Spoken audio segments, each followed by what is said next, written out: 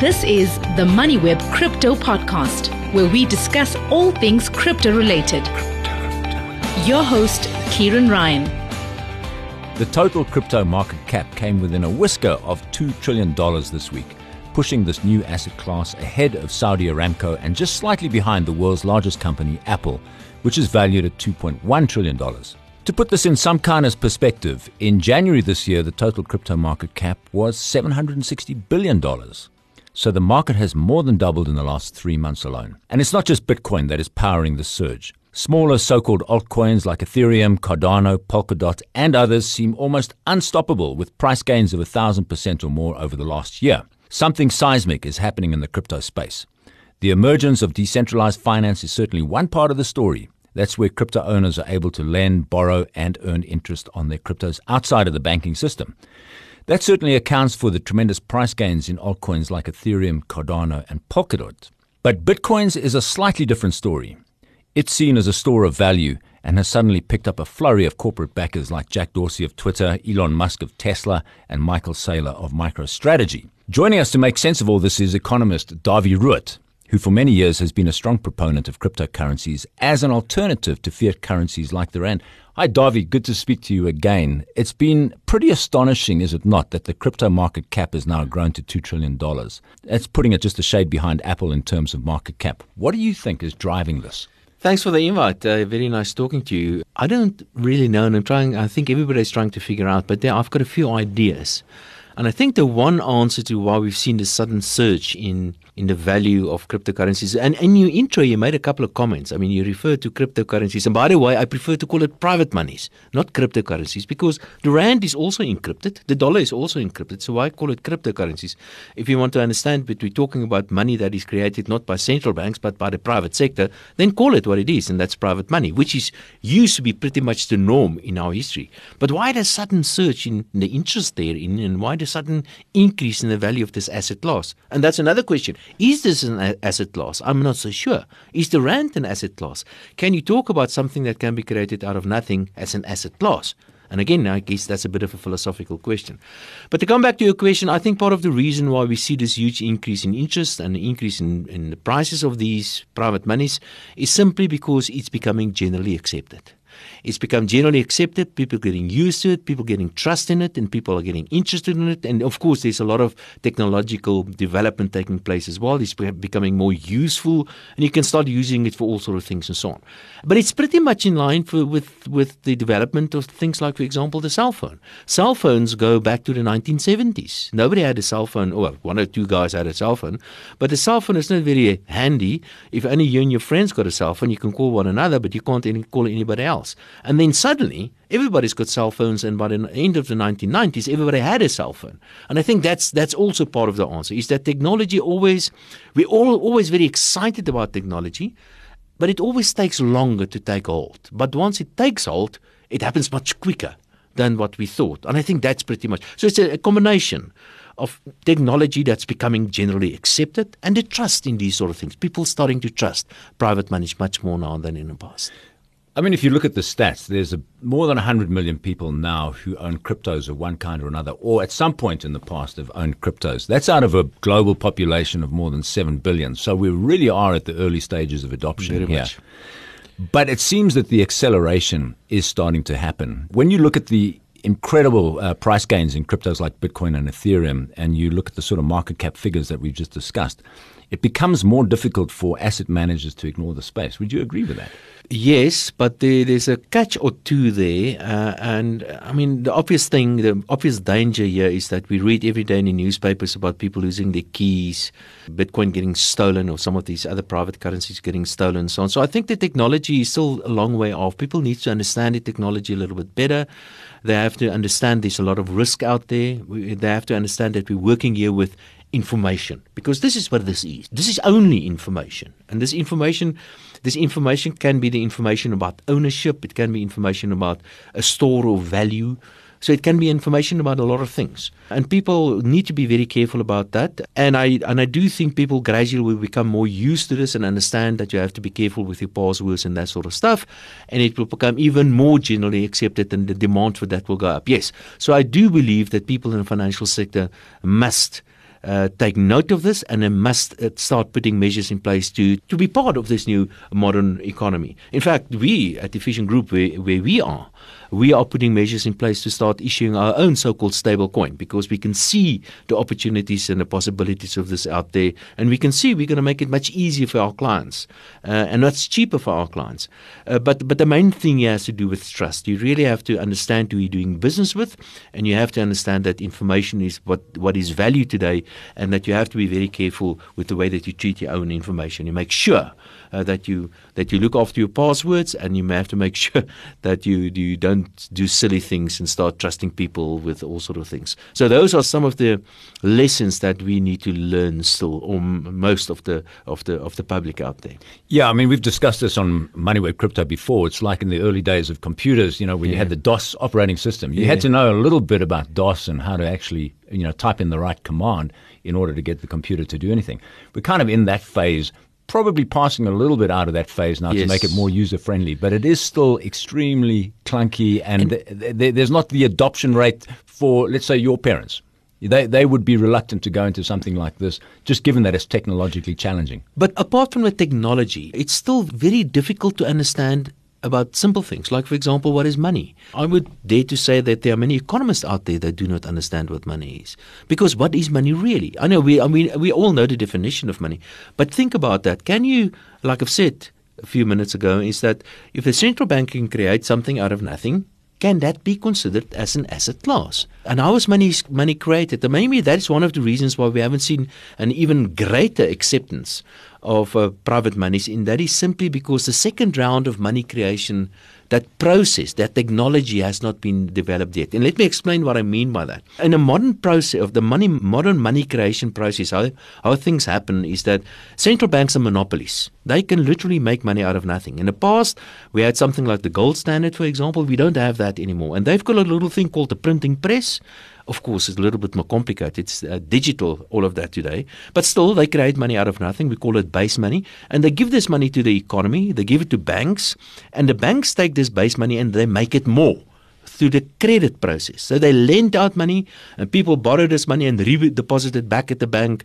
And through this process, M0, or base money, becomes M1 and M2, and the money supply increases. Now, we don't have that yet properly established in the private money sector yet. Base money, Bitcoin as an example, that coin, that code that you have on your phone, that is the equivalent of base money, or that is the equivalent of a gold coin. That's, I guess, why it's called Bitcoin. But we don't have that, it's not well established yet how we can take that base money and make it more. How can we create a M1 or a M2 based on Bitcoin? Not yet. And once we can start doing that, and I guess the point I'm trying to make is that we need financial intermediaries. Today we have banks mostly and other financial institutions, but banks are the most important financial intermediaries that actually accommodate this money creation process in the economy. And we don't have that yet. And that's part of the reason why we haven't seen an even bigger surge in the interest and even perhaps the value of these so-called private monies. But I think it's coming. It's only a matter of time. In fact, all of that is there already. We just have to teach people that you can open an account, a Bitcoin account, and you can borrow Bitcoin or any one of these other private monies, and you have to pay interest of X. How will interest be determined? Are there derivatives of this? Remember, what I've just said is very important. If you go and borrow 10 Rand from a bank, for instance, you don't buy 10 Rand. You don't borrowing 10 Rand. You're borrowing derivative of a Rand equal to 10 Rand of the Rand, if that makes sense. So, because what happens in the end, you can eventually take your 10 Rand that you've borrowed from a bank and you can claim it from the central bank and you can actually get a cent. But money today is actually nothing but a derivative of a derivative, in a way. And we haven't got that technology yet properly established in a private money sector or wherever it's created. But once that happens, then private money will become a real rival to centrally controlled money. I mean, you can actually at the moment borrow against your Bitcoin, but of course you're borrowing in usually a stable coin, like a Rand or a dollar or something like that. So you're not creating more Bitcoin. That algorithmically you cannot do. You cannot create more Bitcoin than 21 million. Think of it like this. If you go and borrow a Bitcoin and you can take this Bitcoin and redeposit it somewhere else, and then the bank can lend it out to somebody else, and that other person can redeposit it back again. It's exactly the same as normal money creation. You may think that you have 100 Rand in your savings account at the bank, but you don't have that, because if we all run back to the bank will not have enough money. The same sort of thing. If you can create the same sort of thing in the private sphere, where Bitcoin is lent out and redeposited and lent out again, and by doing that, you're creating more Bitcoin. Once we can do that, then it will be a real rival to conventional currencies. We can already do that. The technology is there to do it again, but it's not really taking hold yet. It's not really money supply is not really increasing because of this credit process in a Bitcoin sphere or any one of the other private currency sphere. I hope that makes sense in a weird way. Yes, I think in the crypto sphere, there's this element, a lot of debate around double counting. What you've just described there is double counting. You're lending out Bitcoin, it gets redeposited somewhere else. It's the same Bitcoin, but it's been counted twice. Exactly. The same thing with the Rand example you gave. That's exactly. And that is money creation. That's why I say you get two kinds of money. You get the money created by your central bank, and then your financial system takes this and makes it more by double counting or triple counting or multiple times. And so you get the fractional reserve. The fractional reserve system, exactly that. Yeah. So that has not yet. No, we can argue, is that good or bad? I would argue it's probably a good thing, because it's important for the money supply. It's like it breathes like the economy. If there's a lot of economic activity by the end of the month, as an example, you need more money in the system, and you can create more money by lending out more money in the credit system. And at the middle of the month, less money is needed in the economy, and the money supply will contract. And that's how it works. Unfortunately, the trend in normal money, normal central bank money, is that it tends to keep on increasing more than contracting. And that's why all government monies, all central bank monies, all centralized monies, ever in the history of mankind, they've all either disappeared or they're in the process of disappearing. Let me give you an example. The South African rand is this year 60 years old. In 60 years' time, the South African rand has lost nearly 99% of its value. Nearly 99% of its value. In the last 60 years? 60 years. Since its creation, 60 years ago, the rand has lost nearly 99% of its value. It's being destroyed. That's a frightening Yes, thought. and the same goes with the US dollar. It's like interest rates. What's it, the fourth power in the world? What did Einstein say, apparently? Compound interest. Yeah, exactly the same thing. If you keep on losing 5 or 6% or 10% per year on your currency because of inflation, that's what the sort of number that you're going to end up with. Right. Your money loses its value, and that's where we are. Well, Michael Saylor of MicroStrategy, this is exactly the point that he makes. He says if you look at the US dollar, he's not even looking at the rand. The US dollar has depreciated by 3.4% since the end of the Second World War. It's gone through exactly the same cycle. Exactly. The rand came into existence in 1961. That's been depreciating at 8% per year. So he says if you project forward 10 years, 20 years, and you're a CFO in a company, what is the responsible thing to do? You keep on, holding your reserves in an asset which is depreciating at that rate, or do you go for something which is going to be deflationary? In other words, is going to hold its value. What do you make of that? I mean, Michael Saylor is a very interesting guy. He's no fool. He's very smart if you listen to his interviews. He just went out and he borrowed $1 billion. Yes. He issued a zero coupon bond. For what purpose? For buying Bitcoin. And he says, we've got two sources of money. We've got the cash that we've built up, which we convert immediately into Bitcoin. And the other thing is our software services. Those are the two sources of income. Is that the responsible thing for a CFO to do? I don't see big take-up in South Africa of this at the moment. Do you think it's coming? Yeah, it's not going to happen in South Africa. And the obvious reason is simply because we have interest rates in South Africa. Or that's a very important contributing reason for that. In the case of the US, interest rates are so very, very low in the rest of the world that it doesn't make sense it makes sense to borrow money in something that costs you nothing or very little, and take it and buy something that you think is going to give you a better return. And that's part of the reason why we've seen in recent years, since the past 10 years with quantitative easing, and more recently things like, for example, yield curve control and very low interest rates, is that they are intentionally trying to destroy the value of money. I mean, they say so. They say so, the Federal Reserve in the US. They've got an inflation target of 2%. They had inflation target of 2%. It was below 2%. Now the target is something above 2% until we reach an average of 2%, but they didn't say for how long. So they intentionally trying to destroy the currency because that's what inflation is. So it makes absolutely sense if you owe money or you owe You have a liability in something that's becoming less valuable, like money, and you have an asset in something that's got the potential of becoming more valuable. So either you go and buy gold, and I don't like gold because it doesn't give you any return, or you buy platinum, or you buy real estate, or if you believe that people are going to accept Bitcoin or one of these other private currencies as money, then you buy that. So yeah, it makes absolute rational sense. And remember, the definition for money is anything that is generally accepted as money is money. And without a doubt, these private currencies like Bitcoin are getting more accepted generally as money. So it's becoming money. And the more it becomes money and generally accepted as money, obviously the choice is easy. Do you want to invest in something which the creator is intentionally destroying in value, or are you going to buy something else that people tend to trust more? Right. I mean, if you read the original white paper that was written by Satoshi, he goes into that whole discussion, is like the intentional destruction of money. And why Bitcoin is a solution to that, because it has a hard cap. It'll never be more than 21 million coins in issue. But just turning for a minute to central bank digital currencies, or what are called CBDCs. Yeah. There was recently a debate at the Blockchain Africa conference on this, and there were dozens of central banks are looking at this blockchain technology to issue CBDCs. Now, only about 3% of the money in South Africa is in cash. The rest is in some sort of digital form, right? But the idea is obviously to reduce this and get rid of this cash at some point. I don't see that happening in Africa at any time soon, but it does raise all sorts of questions. What kind of inflation is going to be built into CBDCs? Because this is a computer algorithm. It's going to have to be built into the software code if you have inflation. And other things like, do you want government tracking your every purchase? You know, you've got this surveillance state phenomena, which in a sense is what blockchain and cryptos are all about. It's a rebellion in a way against that. It is. Well, I'm not sure you need inflation. Let's try to simplify things. Let's assume we decide to start using gold again as a currency. You don't have to have inflation in gold. The value of gold will go up and down depending on supply and demand forces, of course. So sometimes it will be inflationary, sometimes deflationary, but there's no intention to deflate our gold money if we want to. The same goes for central bank digital currencies. You don't have to build in deflation. I think, like we talk about the monetary policy, is that they can simply create more of these currencies if they wish to do so.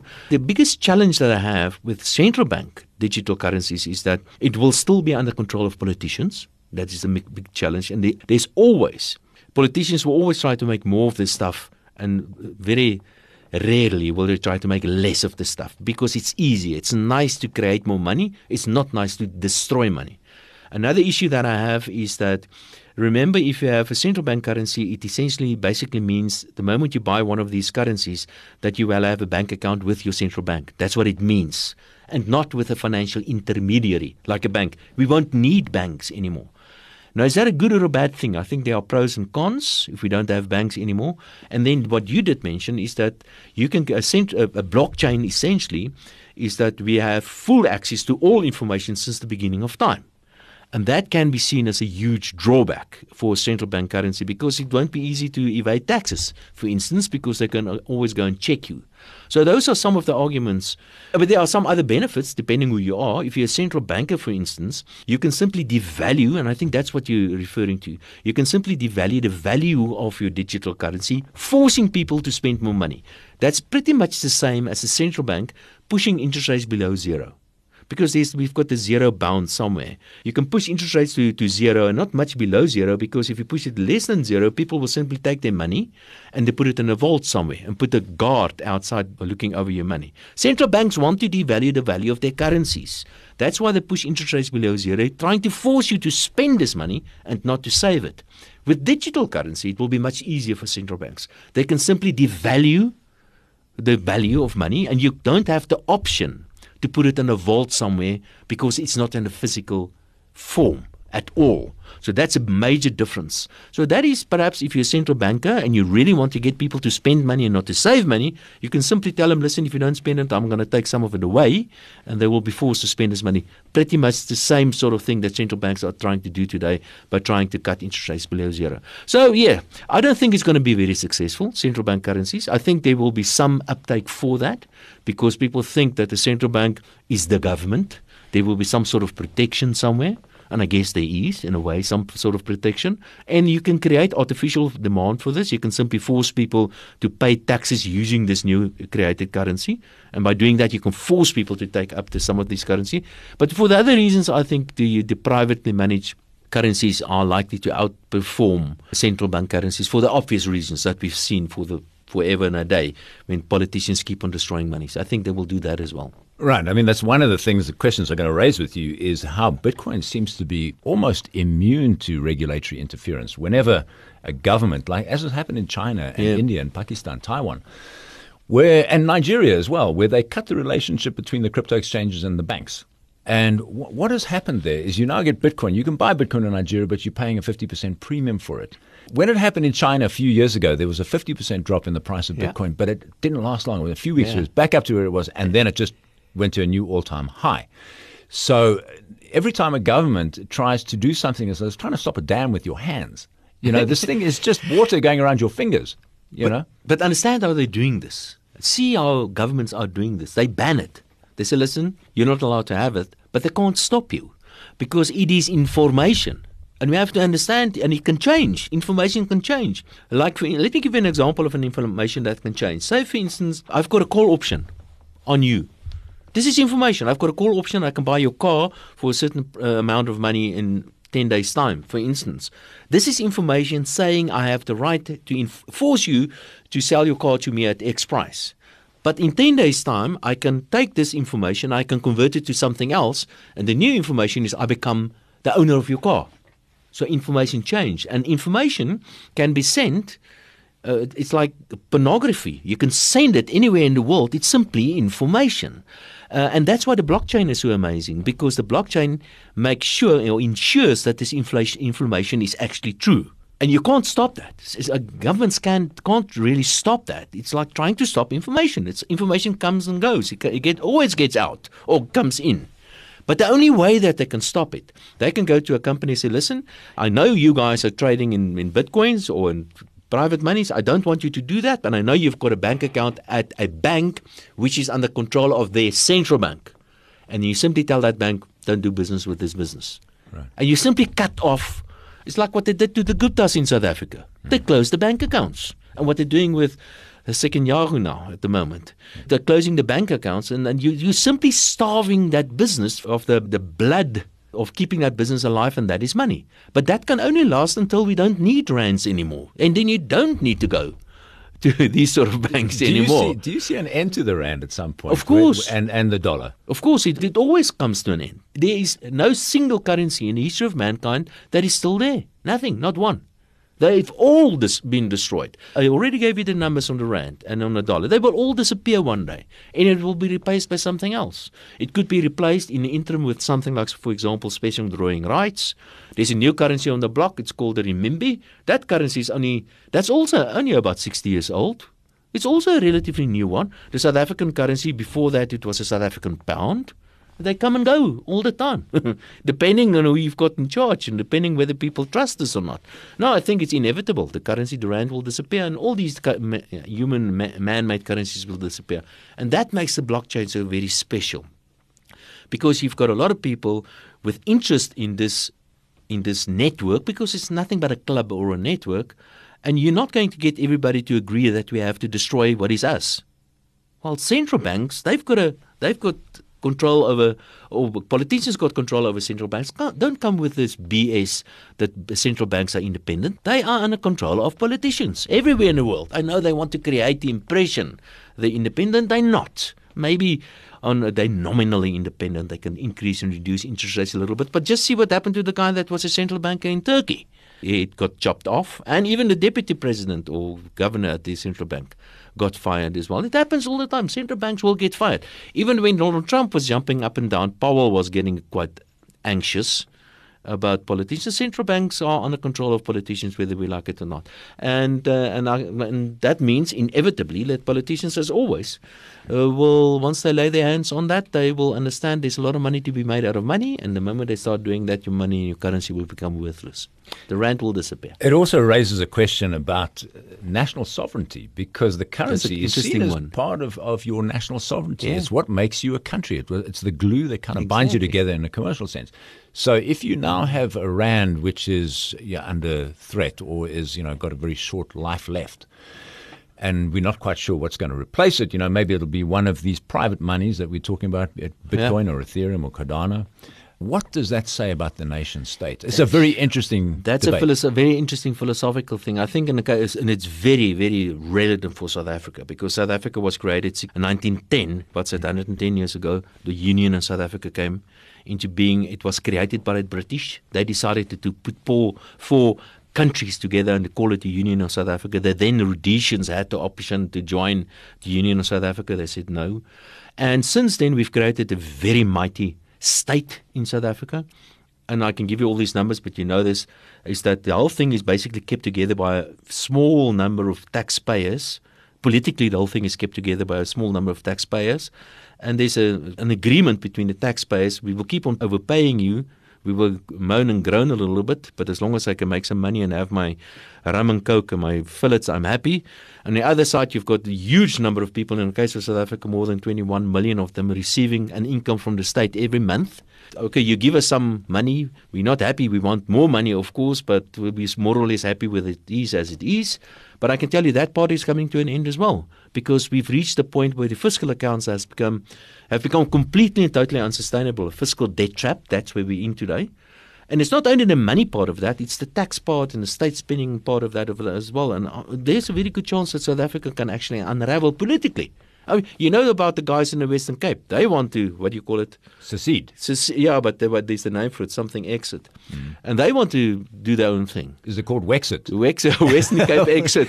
Yeah, they want to do that. And not too long, even the King of the Zulu some time ago said that you may consider taking KZN out of South Africa. So that's quite a good possibility. It happens all the time. Look at Somalia. There are five countries in Somalia. It's Puntland and Somaliland and what else? What about Sudan?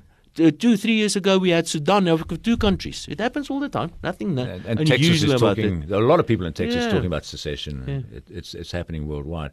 So this is something to layer on top of this whole debate is, what happens to governance? In our lifetimes, we've sort of expected this is the way things will continue.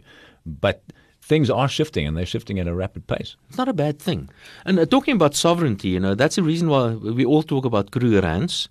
And Paul Kruger and then Zuid-Afrikaanse Republiek, or the Transvaal, he really went out of his way to create a Zuid-Afrikaanse Republiek pound, the Kruger pound, because that's a sign of a real country. That's a sign of sovereignty.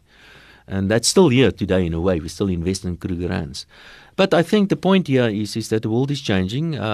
It's gonna be painful. It's gonna be disruptive, hugely disruptive. But there will be new things. It's very exciting. The new way of doing business, a new way of living, a new way of working from home, a new way of education. Amazing things happening in all kinds of technology, in biology, and genetic engineering, all of that. That's part of what we are. I guess it's a good thing. And don't be scared. Make sure that you know what's going on, and make sure you participate in this amazing, wonderful new world with all these wonderful technologies, and embrace these new things. Take a chance. Buy some Bitcoin. Be very careful with your passwords, and don't necessarily see that as an investment. I'm not so sure it is. Right. This is exactly Michael Saylor's point. He's saying it is a form of money. It's pointless, he says, converting that back into dollars all the time. He's going to buy Bitcoin whether it's $100,000 or $200,000. He's not paying attention to that price. But what he's doing is when the cash comes in, he's converting into Bitcoin, because it is the platform for a new money system. And he's betting big on that. He's simply betting on the technology. And the technology is a decentralized kind of technology that is not under control of one institution like a central bank. It's decentralized, which means if you're part of the Bitcoin community, if you buy Bitcoin or any one of these other ones, you're part of this thing called the blockchain, and it becomes much more difficult for politicians to undermine the stability of the blockchain. And that's what he's buying into. not necessarily the Bitcoin as such. He's buying into the technology, which is becoming more generally accepted because it's information, and well, money is information. You mentioned earlier on about a stable coin at the Efficient Group, Yes. which is your group. It's not supposed to be announced yet, but I can talk about it. Oh, but you blew it. I mean, you did, already yeah. mentioned it. So what is that? Is it Okay, backed by the simple. rand or what? No, it's quite simple. We've listed something on the JSE. It's called a note. It happens all the time. So it's a normal, nothing special about it. It's just a financial instrument listed on the JSE. It's called a note, and a note is basically a basket of a number of shares. So you put a number of shares together, and you put it in the JSE listed. And what the plan is to issue a coin against this underlying note. You give me 100 Rand, I give you a coin on a blockchain, and I take your 100 Rand and I buy the underlying asset on the JSE. And now you can sell and buy your coin on the blockchain as whatever way you want to. The transaction cost will be significantly lower than buying the actual note on the JSE, for instance. And one day when you come back to me and say, listen, here's the coin back, I'll take your coin and I sell the underlying asset on the JSE and I give you whatever it's worth. So that's a form of a stable coin. Right. So the coin, you'll have value of the portfolio itself, Yeah. which will be one value, and then you've got the coin. So there'll presumably be a premium and a discount, and It's you'll... theoretically supposed to be the same. Theoretically, same, it should yeah. be exactly the same. But I guess it's possible for a bit of a premium because, like I've said, the transaction cost should be a little bit lower. So if you want to speculate in the note, for instance, then you would rather want a coin and not a note itself, because if you want to buy and sell it, it's more expensive if you do the note, and now you can do it cheaper. And that's a potential big threat to institutions like, for example, stock exchanges, because they can potentially now become warehouses. Why buy and sell BAT or Richmond or whatever on a stock exchange like this if I can simply do a derivative thereof, and a derivative can be a coin of some sorts. Of course, there are risks involved in there as well. And you can cash it out in 10 minutes or 3 minutes, and you've got Whatever. cash, and then you can buy it again in Whatever, 10 but seconds. very importantly, and we all will do this, of course, voluntary, and that you have to report your capital gains to SARS. That's right. And we will do that because we believe in the efficiency of SARS, because they won't be able to get all this information necessarily. Okay, so they're leaving that up to you, or you're going to take that on your shoulders. Yeah. All right. What do you see as some of the big trends to look out for in cryptos over the next couple of years? The derivatives of cryptos, without a doubt. Well, technology making it derivatives possible. Let me just go back a little bit and see if I can explain what I mean by that. We initially had gold as currency, and then from gold we started issuing notes, but it was always backed by gold. So it was not, the note itself wasn't money, it is what it represents, namely gold. Eventually, in 1971, we stepped off the gold standard. We had a semi-gold standard up to 71, but that's a bit technical. Doesn't matter. The point is, notes initially were not money. They were derivatives of money, namely gold. Now, today, we only have notes. So notes today are derivatives of trust in a way. And the same with Bitcoin. Bitcoin doesn't exist. It can be created out of this mining process. And then you create a Bitcoin. And what we need derivatives of Bitcoin in order to make the money, to what we've talked about, to increase and reduce the money supply. And I think that's the next breakthrough that we should be looking forward to. Some technology, it's there, and like we've discussed, it's there already. But that's where you have to keep an eye on. And there are many opportunities there. So if you want to get involved in this new financial industry, become a bank in a way, where you can take deposits and lend money out and so on, and participate in that, in the derivatives of course, I think the private monies itself, the actual thing, the gold will still be important, but the notes, the derivatives of gold will be more important. I think that's an important point. You know, you talk about decentralized finance, which is basically you going onto a Uniswap or an Oasis or something like that, and you're able to borrow from a guy that you never know. They don't even want to know your name, not even your email address. And you can borrow millions of rands. Now, this is quite an astonishing development that has happened. The point is, there has been a lot of discussion about maybe this whole thing starts getting a little bit more centralized. Like you see Binance, for example, which is the world's largest crypto exchange, now starting to lend. You can borrow from them. You can stake, in other words, interest on your cryptos and that sort of thing. Becoming like a trusted source for this sort of thing. That is a very important point you're making there. And I think there are some signs of that in South Africa already. There are some business organizations and you can invite the guy running this one day maybe. What they do, they work on this, basically this, because if you join this business organization, you get introduced by somebody else, and they do business with you. They will give you credit for things because they know that you can be trusted, and all that. So, and I think what is gradually happening in technology again will make it much easier. You join a club, some virtual club somewhere, or digital club. And I believe in the Flat Earth Society, and I ascribe to whatever their mottos or whatever are, and I buy Flat Earth Society coins, and I get a number. And we trade with one another. And whenever I trade with you, and we're all members of the Flat Earth Society, or take a lot for that matter, and I say, listen, I've bought something from you, I'm not very happy, I'm going to give you a 4-star or a 2-star or whatever the case. And you build up a reputation over time. And that in itself becomes, but that's in a way centralization, but that's a voluntary centralization of certain information. It's good for you to have a good credit record, because now people will extend credit to you over time eventually, and they will accept that you will send the products that you've bought online or whatever the case might be. And I think that is gradually where the world is moving to. And that's perhaps a new form of country. It's a digital country somewhere in the sky. And the only parts that will remain of countries, the way we know that, it is a geographic area.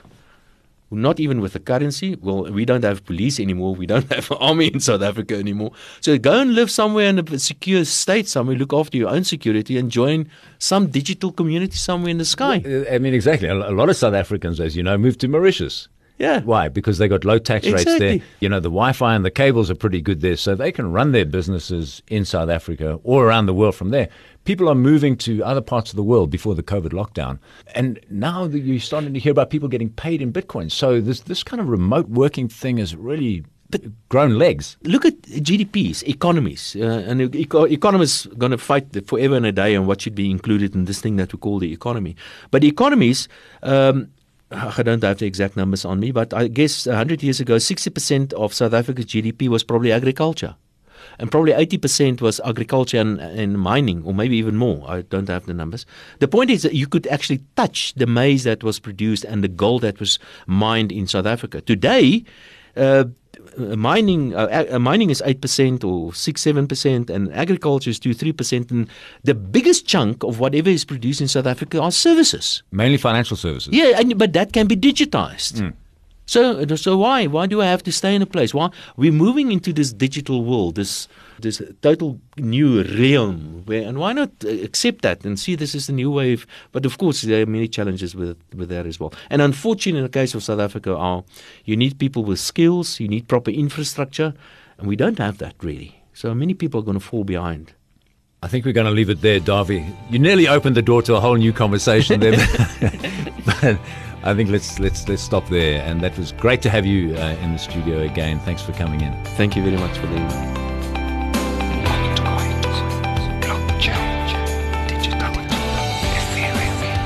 Thanks for listening to the MoneyWeb Crypto Podcast, hosted by Kieran Ryan.